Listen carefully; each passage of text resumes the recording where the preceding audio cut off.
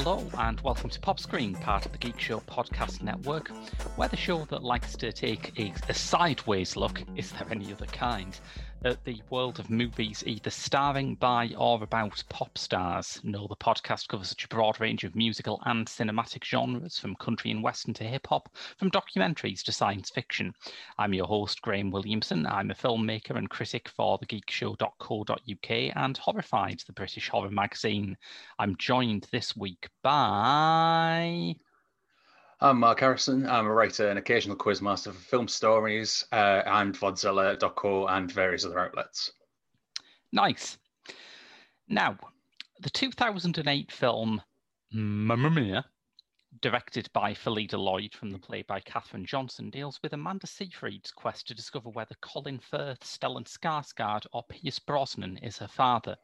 At the start of the sequel, titled Mamma Mia, Here We Go Again, Seyfried has accepted that she effectively has three fathers, much like the inbred baby in that episode of The X-Files that they can't repeat on American networks. The sequel itself also has additional parentage, both on screen with a role for Cher as the mother of the Meryl Streep character from the original, and behind the camera with the script credited to Johnson, incoming director Ol Parker, and one Richard Curtis, who I think we've got priors with, haven't we, Mark? Yeah, we did do that one. We did the Patreon episode on yesterday, and coming into this, it is worth saying, because I listened back to that yesterday episode a little while ago, and I realised that early on, we're not going to say nasty things about Richard Curtis. We definitely did. And I'd like to clarify, I'd like to clarify from the outset here, I don't have a problem with certain Richard Curtis films. I think he's an atrocious person. That's all it is. He's terrible as a person. He has his moments as a writer and director, but bad man. Yeah, it's not artistic, it's purely personal. Mm-hmm. Yeah, as long as he knows that, it is personal. Yeah. But before we get on to that, we should probably talk a bit about our experience with the first film, because this is the first time we've done a sequel without doing the original. We did a Patreon exclusive about Stardust, the 1974 David Essex film, which is a sequel to That'll Be the Day, but we had already done That'll Be the Day. This is the first time we've set ourselves the perverse task of talking about the sequel to a film that we have not talked about the original for. Well, we can pretty much just do it in capsule, because there's not a lot to talk about with that first one. The original film, the original Mamma Mia, is crap. It's a screen adaptation of a musical that basically started tailing off with its ticket sales enough in order to make a film, as happens with big breakout hits.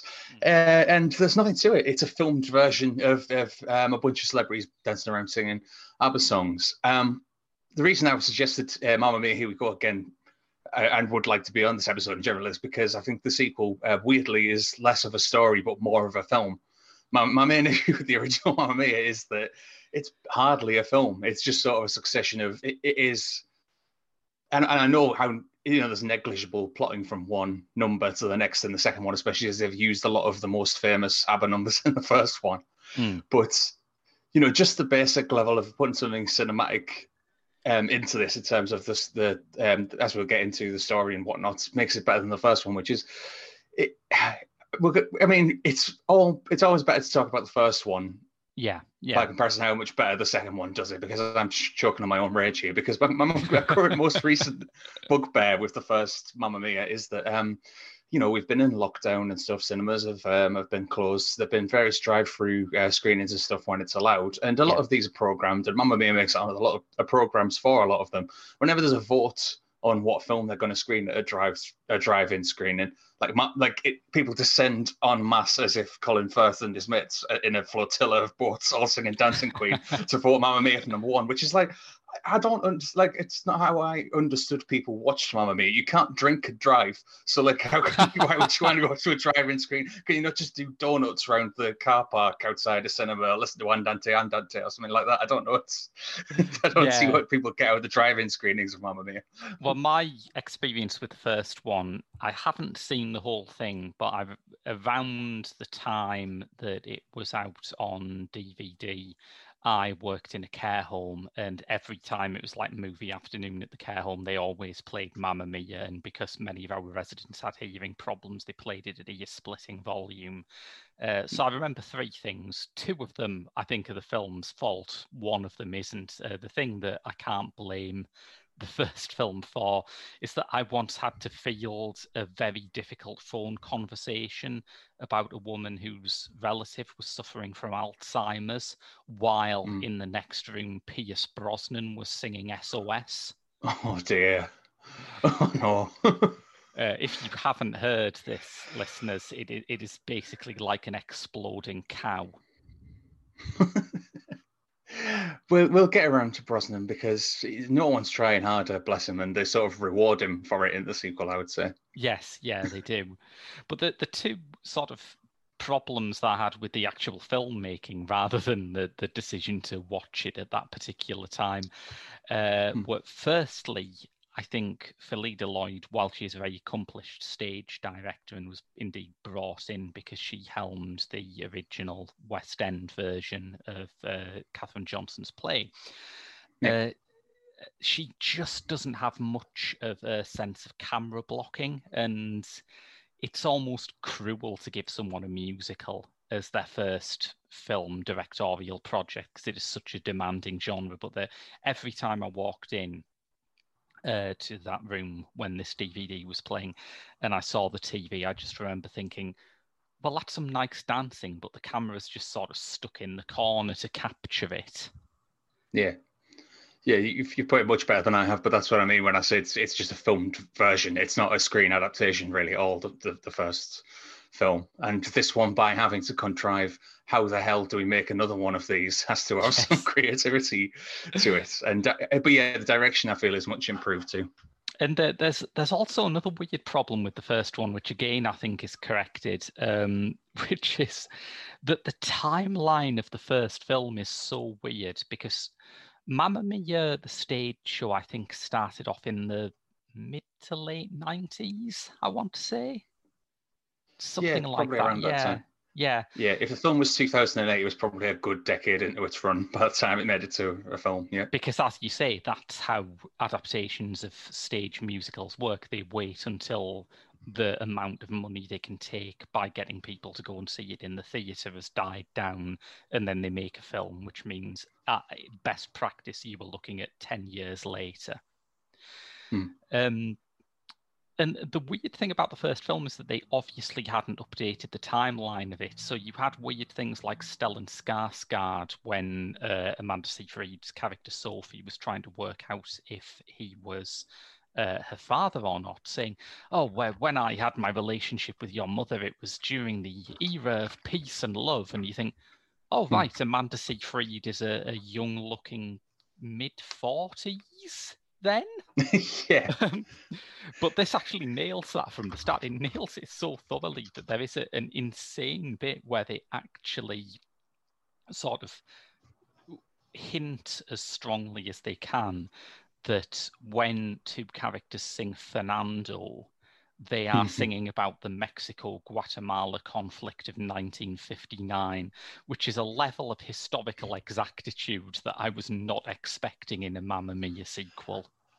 I mean, historical exactitude doesn't necessarily come into the equation. I think it's almost like a fictional Mexican war of like a revolutionary war of some kind that they've just embedded into this. It's certainly, if they decide in 10 years' time to do this again, if they have to do the same again, they will, my friend, with probably a flashback to the 1950s with that going on, I imagine.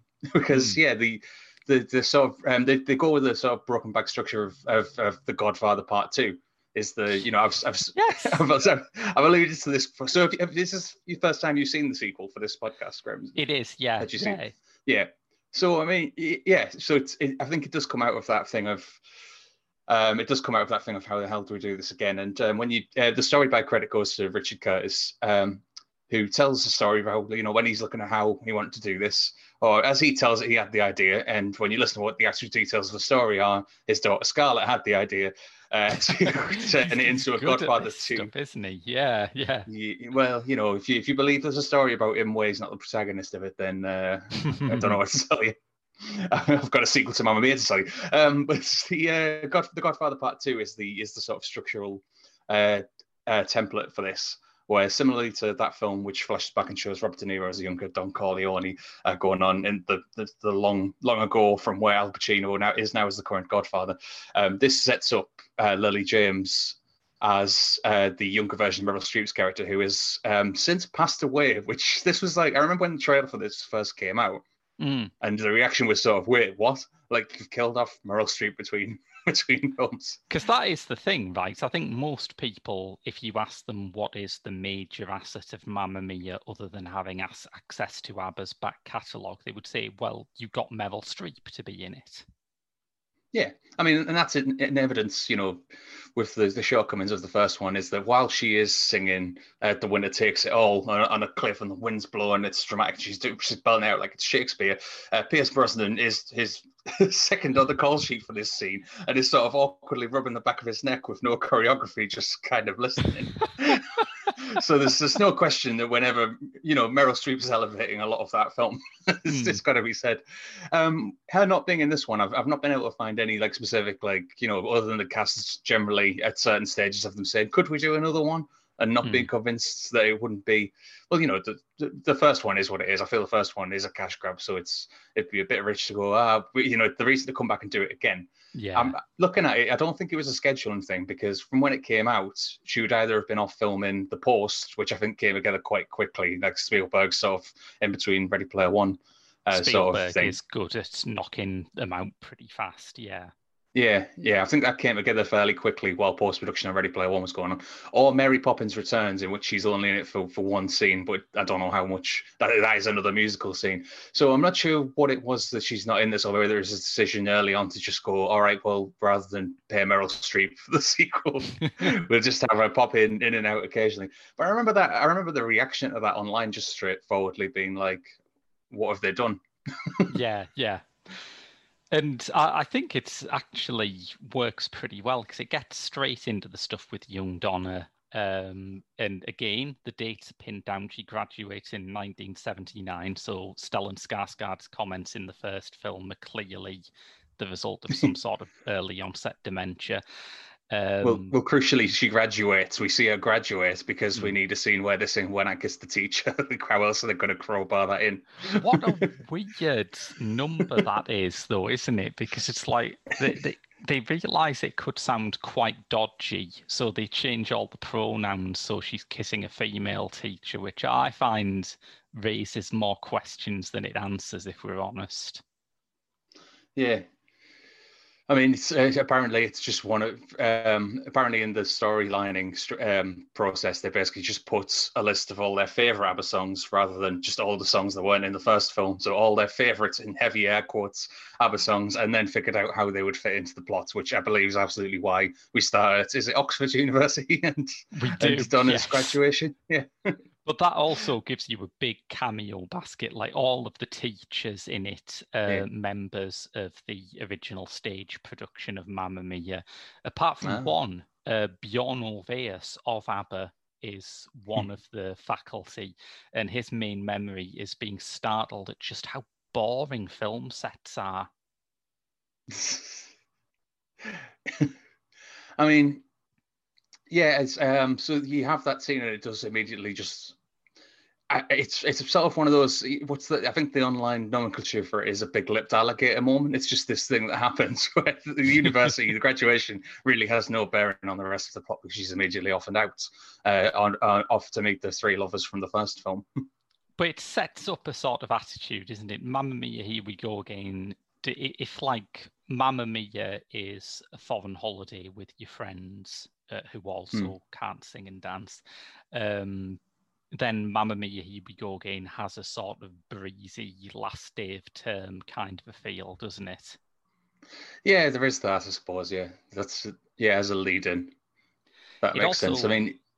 it also introduces you to Alexa Davis and Jessica Keenan Wynn, who I think are the real sort of finds of the casting in this film, because they have the utterly unenviable task of playing younger versions of the characters played by Julie Walters and Christine Baranski, both of whom are basically inimitable, and they really make an impression in those roles, I think. Yeah, I agree completely. On top of that, I'd say that, like, as much as we said, Meryl Streep is sort of like that was a load-bearing Meryl Streep they've taken out of this for the sequel. But yes. But Lily James, I don't think Lily James has never been better than she is in this, I would say, because there's many films where, like, I'll grant you, there's, she's good in Baby Driver, which is the best of these films that puts her in a love interest role and gives her nothing to do really. But yeah, she's on fantastic form in this. I was prepared to disagree when you said never better, but you're right. A lot of her roles are supporting kind of girlfriend roles, and I'm trying to say this without sounding like I'm passing some sort of judgment on Lily James's personal life, but when you have a character like young Donna, whose characteristic is free-spirited, life-loving girl dialed to about 80 squillion, she is one of the few people who can actually persuade you that that is grounded in some psychological truth. Yeah, I mean, she's just radiant in it. She's just glowing all the way through it, really. Yeah, she can sing as well, which is a step up from from a lot of the casting elsewhere. Obviously, Meryl Streep discounted, but then brilliantly, I want to say this. I want to hope this was intentional and brilliant. They've sort of cast three guys opposite her who are either as good at singing or as good at tailoring their own performances to the terrible performances of their adult counterparts. I'm really glad you said that, because my main takeaway from Mamma Mia, Here We Go Again was wondering if men can sing. If these were the only musicals you've ever seen, you would wonder, wouldn't you? Yeah, yes. Yeah, I mean, yeah. Those actors are not familiar to me, apart from the one. Is it Jeremy Irvine playing the young Brosnan, the young Sam? Yeah, it's young Brunholm. Yeah, and he manages to sort of pitch his. I remember reading at the time the film came out, he worked with Brosnan to sort of sync up their performances. I don't know if that extends to the singing as well, but he is in that sort of like he's sort of in that range. Let's say when they do the Knowing Me, Knowing You number, it is very funny to me that Jeremy Irvine basically gets the Alan Partridge part. I was going to say the same thing. Jeremy stand there and say, "Aha, it'll be all right. Yes. It's going to be all right." I mean, it depends on whether you want to. Let's get into this now. Actually, right? Brosnan gets a lot of crap, right, for the first film and for SOS. And not unreasonably so. He's just sound like he's passing something while he's singing it.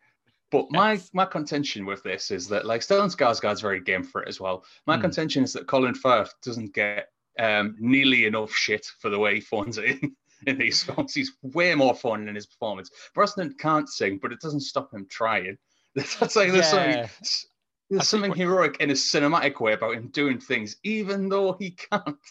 I would argue across these two films, and he got absolutely slated for it in that first film. So in the second one, which song do they give him? They give him SOS. Yes, and it feels like a reward for, like, okay. I mean, notably, his rendition of SOS from the second one is not on the soundtrack. It's not on the cast recording soundtrack for the sequel, and that's fair enough. But it's turned into a lament for this, is the fact that he's now been widowed because Meryl Streep's character's been killed off, and it gives him a chance to do some acting. It's not much better vocally, but he gets to do some acting with it. They know what Colin Firth's going to do. He's going to stand at the front of the board, wave his arms around, and not do anything. But Brosnan is absolutely putting his full arse into it the entire film, like right down to the fact where at the end of this one, there's literally a bit where there's a coordinated dance number going on with, like, trained dancers and other cast members, not necessarily trained dancers, and he is completely out of sync with all of them, and it's so annoying. It's the dad dancing energy. In a film has three lead dads, he is the daddest of the lot.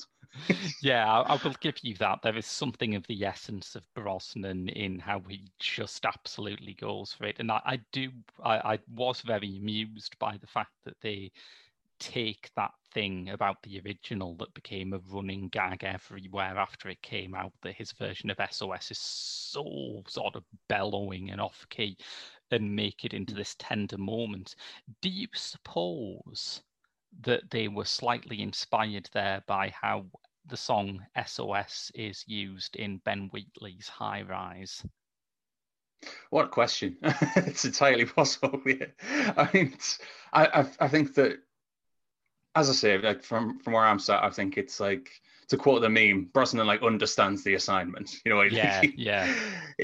He knows what he's in for, and I do think I mean, it's not to go too hard on Colin Firth, frankly, but but everything I was saying about the younger actors, Hugh Skinner, I think Harry Skinner, Hugh Skinner. I think it is Hugh Skinner. Yeah. Yeah. I think he plays Harry in Fleabag. That's possibly where I've got mixed up. So he's kind of the wet boyfriend, and they give him that really tortured rendition of Waterloo to do. Whereas on the other end of things, you do have this acknowledgement in the middle of the film of a more low-key version of SOS. So it did come out to High Rise, didn't it? I think that was like 2015. Yeah. So it could have happened, because that has, listeners, if you're not familiar with what we're talking about, there are two versions of SOS on the soundtrack to High Rise. There is a sort of gag version where they played on a string quartet, and then there is a genuinely emotionally devastating cover version of it by Portishead. I remember describing this to someone who hadn't seen the film yet. I said, "Oh yeah, there's this, there's this slow, sad Portishead version, and like what, as opposed to the bouncy, dancey Portishead track." I was like, "Touche, fair enough." Yeah, those young cast members. This is where I have a bit of a problem with the film, really, because for all the quality of the older cast members' actual performances and singing in the original is, as we've noted, massively variable. I do think part of the sort of selling point of Mamma Mia, and part of what made it resonate culturally, is that you have this story about loving life and doing your own thing and being free-spirited, played by people in their 50s and 60s, and that is still a very, very rare thing to see.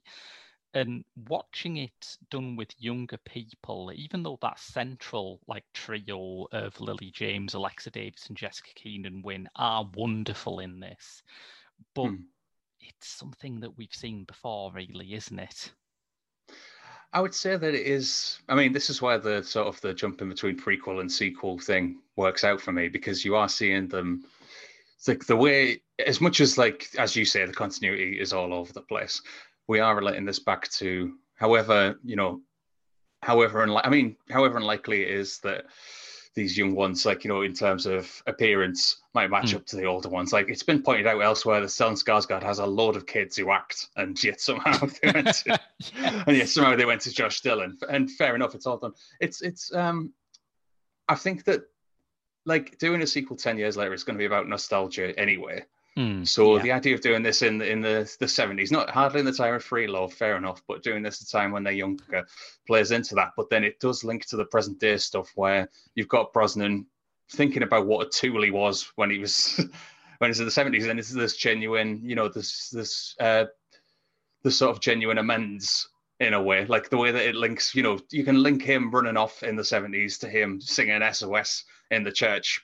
Yeah, if that makes sense. As much as, not to overstate it, because I know this is in all ways frivolous, it's and there's nothing wrong with that. The film, like Brosnan, understands the assignment, and I think it's crowd pleasing and it's nostalgia. It's not about replacing the older casts with a younger cast, and now this is the thing. It does manage to go between the two. In a way, it's if anything, it's more connected up than The Godfather Part 2 is with its prequel and sequel leanings. This is about going. It's the same as the first one has that overlong third act. This has an overlong third act, but it knows its audience, and it plays to its audience well enough that a lot of men will have avoided it. So Kevin Feige probably didn't sweat much about this doing the same epic break into third as Avengers Endgame about 9 months early, but instead of Alan Silvestri honking on the orchestra, it's just Dancing Queen and a shit ton of boats, with Colin Firth and Stellan Skarsgård leaning over the prow doing Titanic, and their eyes seem to say, "On your left." God, I hadn't really thought about this, but you're right. That is the same story beat as Avengers Endgame, isn't it? I would love it if you could Yeah. scrutinize this frame by frame and also find Howard the Duck at the back of one of those crowds. I bet if you put, yeah, probably. But I bet if you swapped the tracks around, if you just put like that Alan Silvestri Portals music over over Mamma Mia, Here We Go Again, it would be crap. But if you put Dancing Queen over the Portals scene from Avengers Endgame, it'd be great because Avengers Endgame is just Mamma Mia, Here We Go Again for nerds. Okay, we're talking about the music now, so we should get into it. We should talk about our ABBA feelings, I think. Yeah, I was thinking about this generally because it's like I was sort of thinking like when did I first like hear ABBA? Because ABBA is just omnipresent. If you've got a mum who's got ABBA Gold on CD or on tape or whatever, you know, when you're growing up, you're just going to hear ABBA. I remember specifically when I'm thinking back, like when was the big sort of thing when I was younger. I remember when I looked this up and it was like 1999. There was a Thank ABBA for the Music tribute medley type thing in the charts. Oh yeah, done. It was like so. It was a sort of like supergroup thing. There was like those steps. There was Cleopatra. There was Billy Piper, and obviously that was hardly my getaway. With these are songs I'd heard, you know, sat in the kitchen with my mum growing up anyway. But the weird thing that I remember is that I once spent an afternoon shortly after. It must have been shortly after that, and it was a point when Channel 5 hadn't been going that long, and they were just playing films most weekends. I ended up watching ABBA the movie, like off my own bat. Did you ever see this? The docudrama. It's Lasse Hallström, isn't it? It's one of his early credits. Yeah, because he directed most of their music videos, so he co-wrote and directed it. And it's just this sort of like, it's not exactly a Hard Day's Night, but you know, it's kind of like sort of a proto concert film, really. It's like sort of done as a radio DJ chasing ABBA all over Australia while they're on tour, trying to do like the first interview of his career with the biggest band in the world. Like, the plot, such as it is that, and it's, you know, arguably less plot than Mamma Mia, Here We Go Again, but more plots than the first Mamma Mia. Let's be fair. But yeah, I just have this weird. It would have been the only time I'd have ever watched this, but like I have this memory of just watching that off my own bat, and so going, oh yeah, ABBA. You know, like, you know, of it being a like. It's a weird thing because it's not a great film by any means, but as a pretext for like showing lots of live performances by a band, like that was, I think, where young idiot Mark kind of appreciated ABBA for the first time, really.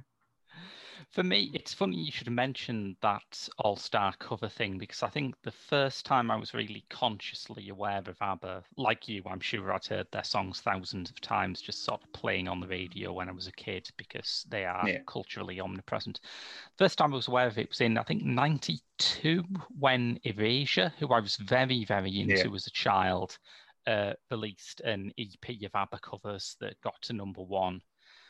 And you would think that would translate into more fondness for them as an adult. You would think that would have more sort of warm childhood feelings about ABBA, but I don't really. And we were talking when we did the episode on Holy Motors about how every episode of this show becomes a kind of Stockholm syndrome thing.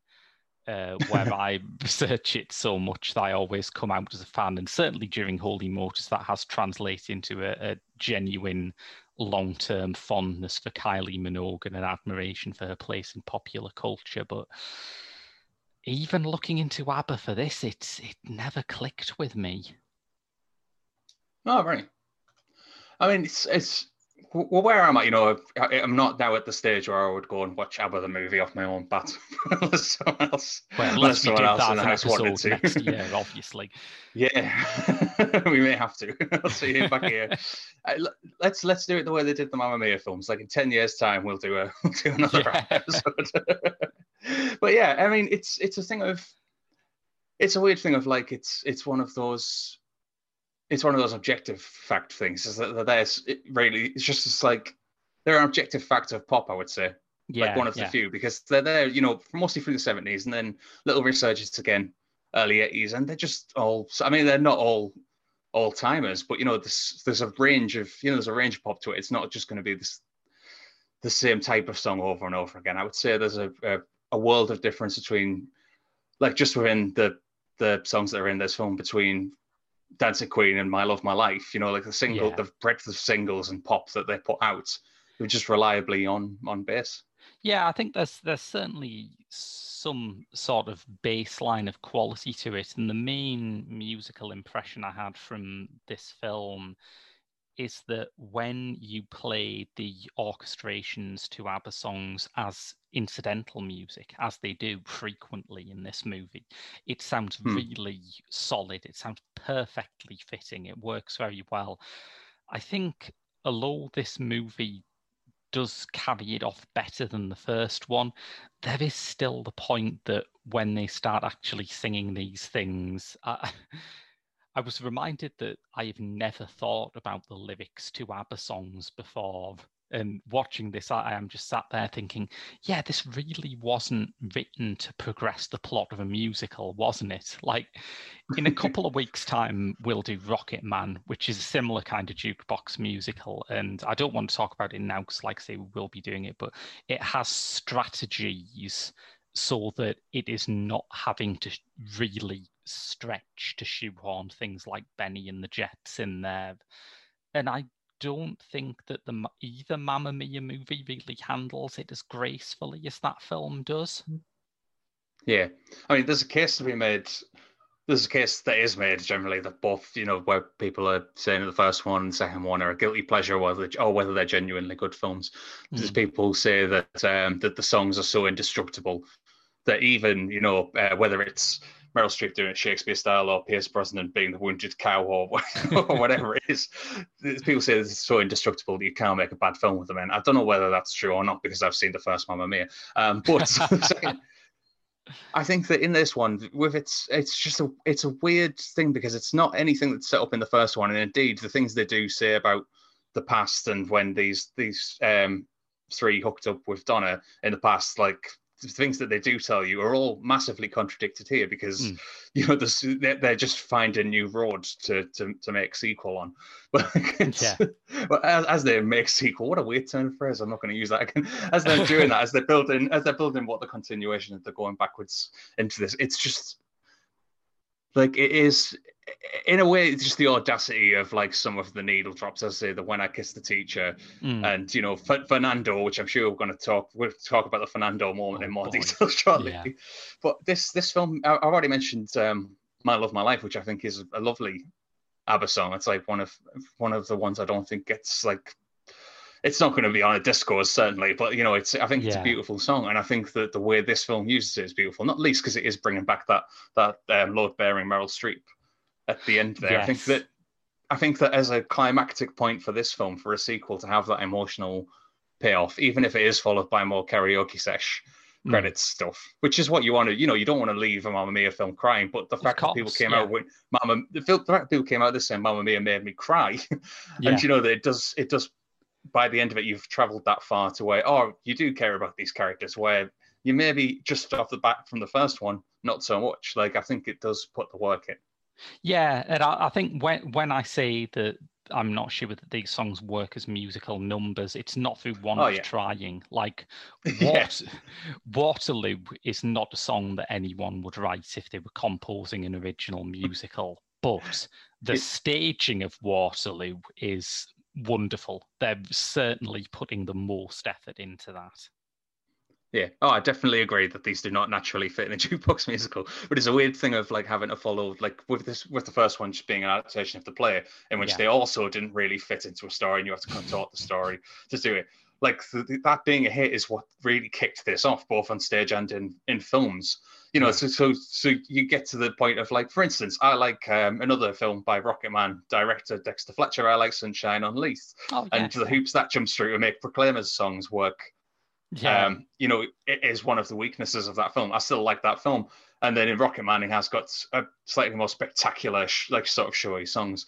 Yeah, and for ABBA, you are fully just contorting yourself fully contorting themselves to make it work there. But it's like, I think that it won't, like where the first one is purely a mood piece. Oh, I love this one. That sort of thing. Oh, I love this song.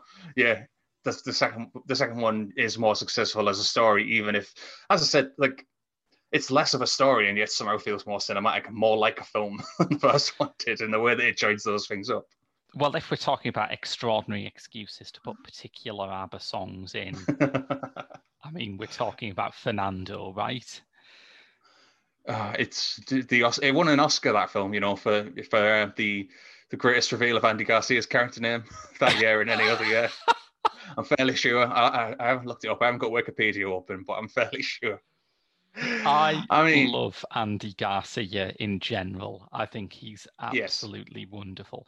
And there is this whole thread in Mamma Mia, Here We Go Again, when Cher, playing Sophie's grandmother and Donna's mother, is constantly hinted at being about to return. And, there's a line about her which makes no sense other than in the context of a character being played by Cher, where someone says she hasn't been seen outside Las Vegas in decades. And you think, God, imagine if they got like Ellen Burstyn to play that part or someone.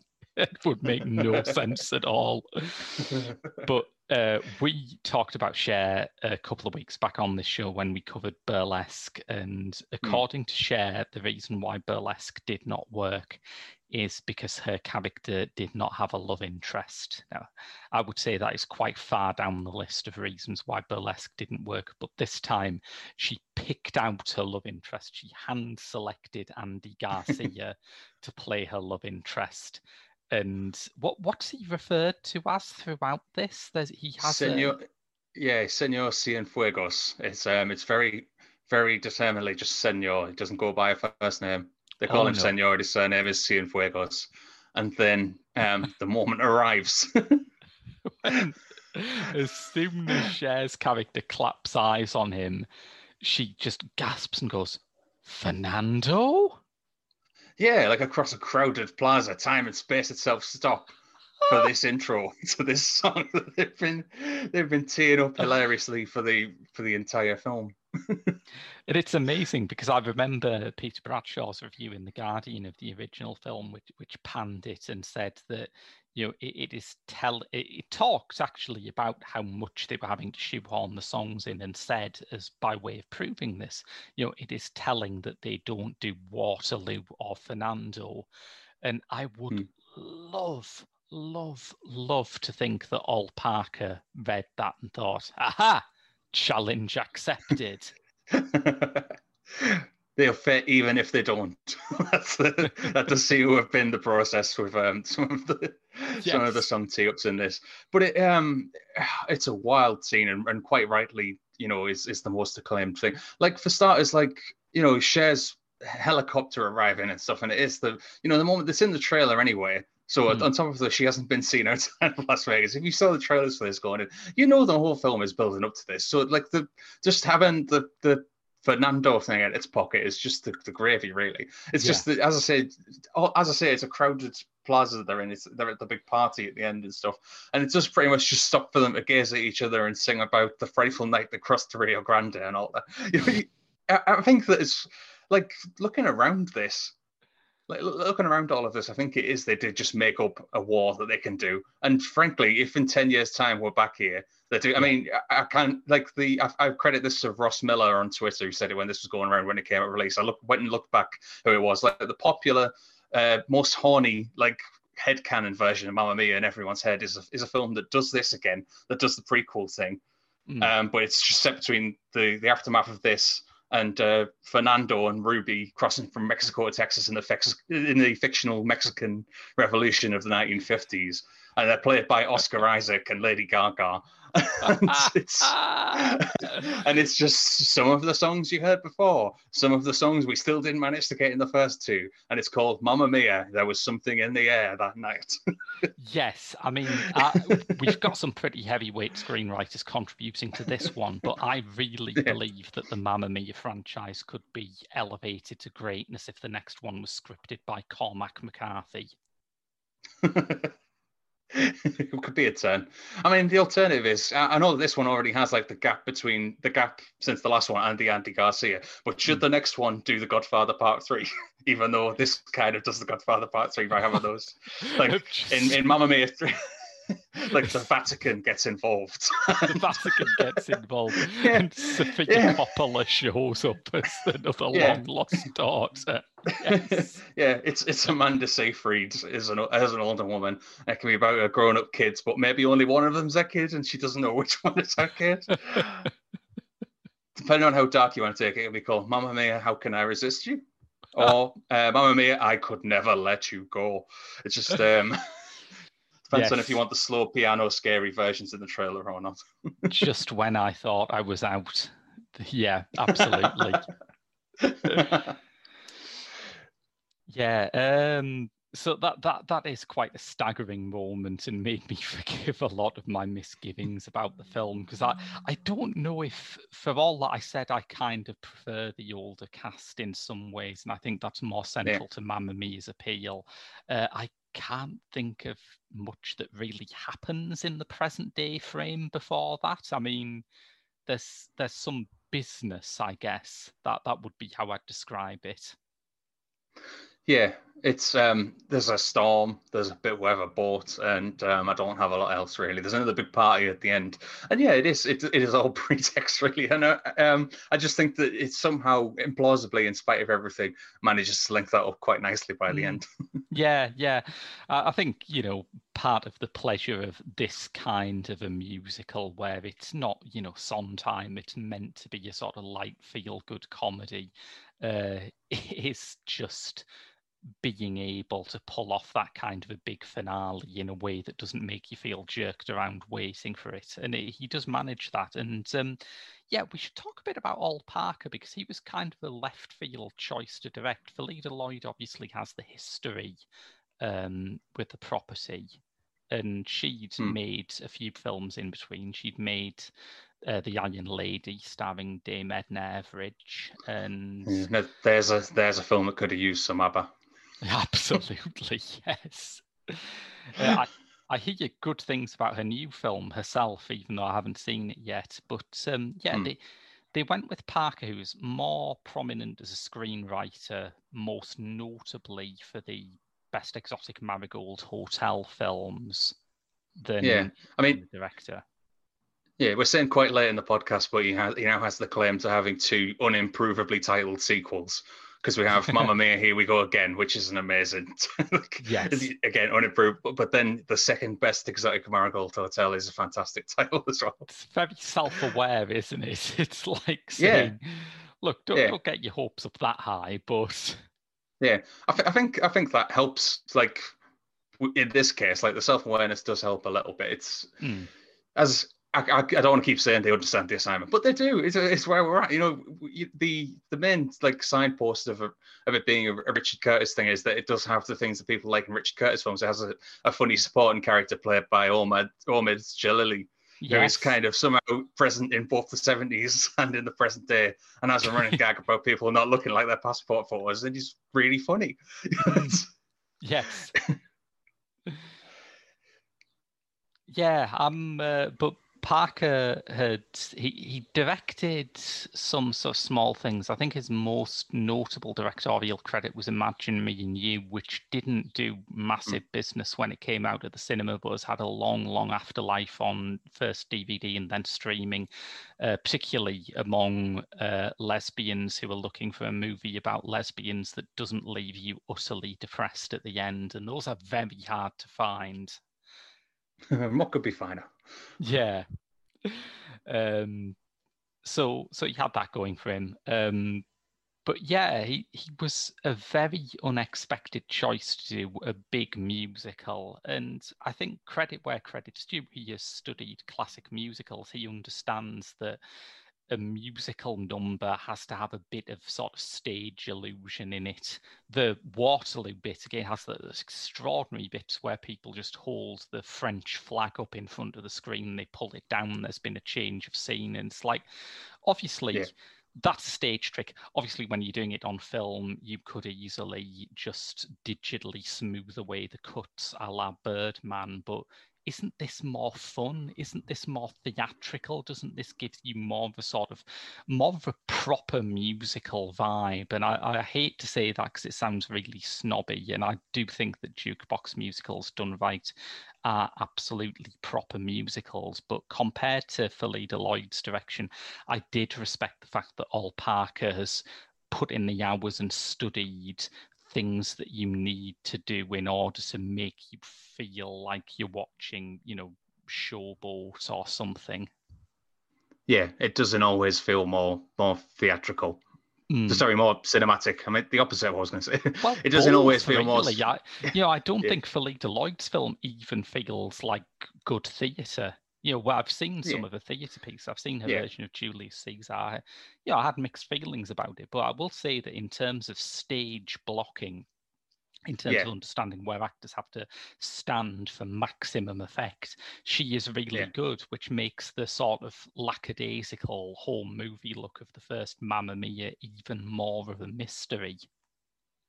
Yeah, like if Hugh Skinner singing Waterloo was in the first one, you'd be sort of looking at your watch probably, really, if it's just locked off cameras and stuff. It's a more dynamic sequence, even if you're not especially enjoying the song. Yeah, absolutely. Yeah. Yeah. I think, just from the story up, like it is in more ways, it isn't always more a film than just a recorded staging. It's this, So are there any final thoughts on it before we move on? I've been struck by that. I've remembered Hugh Skinner's name feeling wrong for the longest time, and it suddenly struck me that's because he sounds like a hybrid of the two lead adult actors in Outnumbered. That's what's throwing me. I think Hugh Skinner. No, it's Hugh Dennis and Claire Skinner. It can't be him. What's his name again? It throws me. Yeah. When I was saying Harry Skinner earlier on, I was like, isn't that the bloke off The Simpsons? And it's not. It's Shearer, and now there's blades everywhere. Oh, Pierce Brosnan. No, more blades. It's so many knife names in these films. My thoughts are all now towards what Mamma Mia 3 is going to be. I feel like it's going to happen. That's it, 2028. It would be on the current schedule.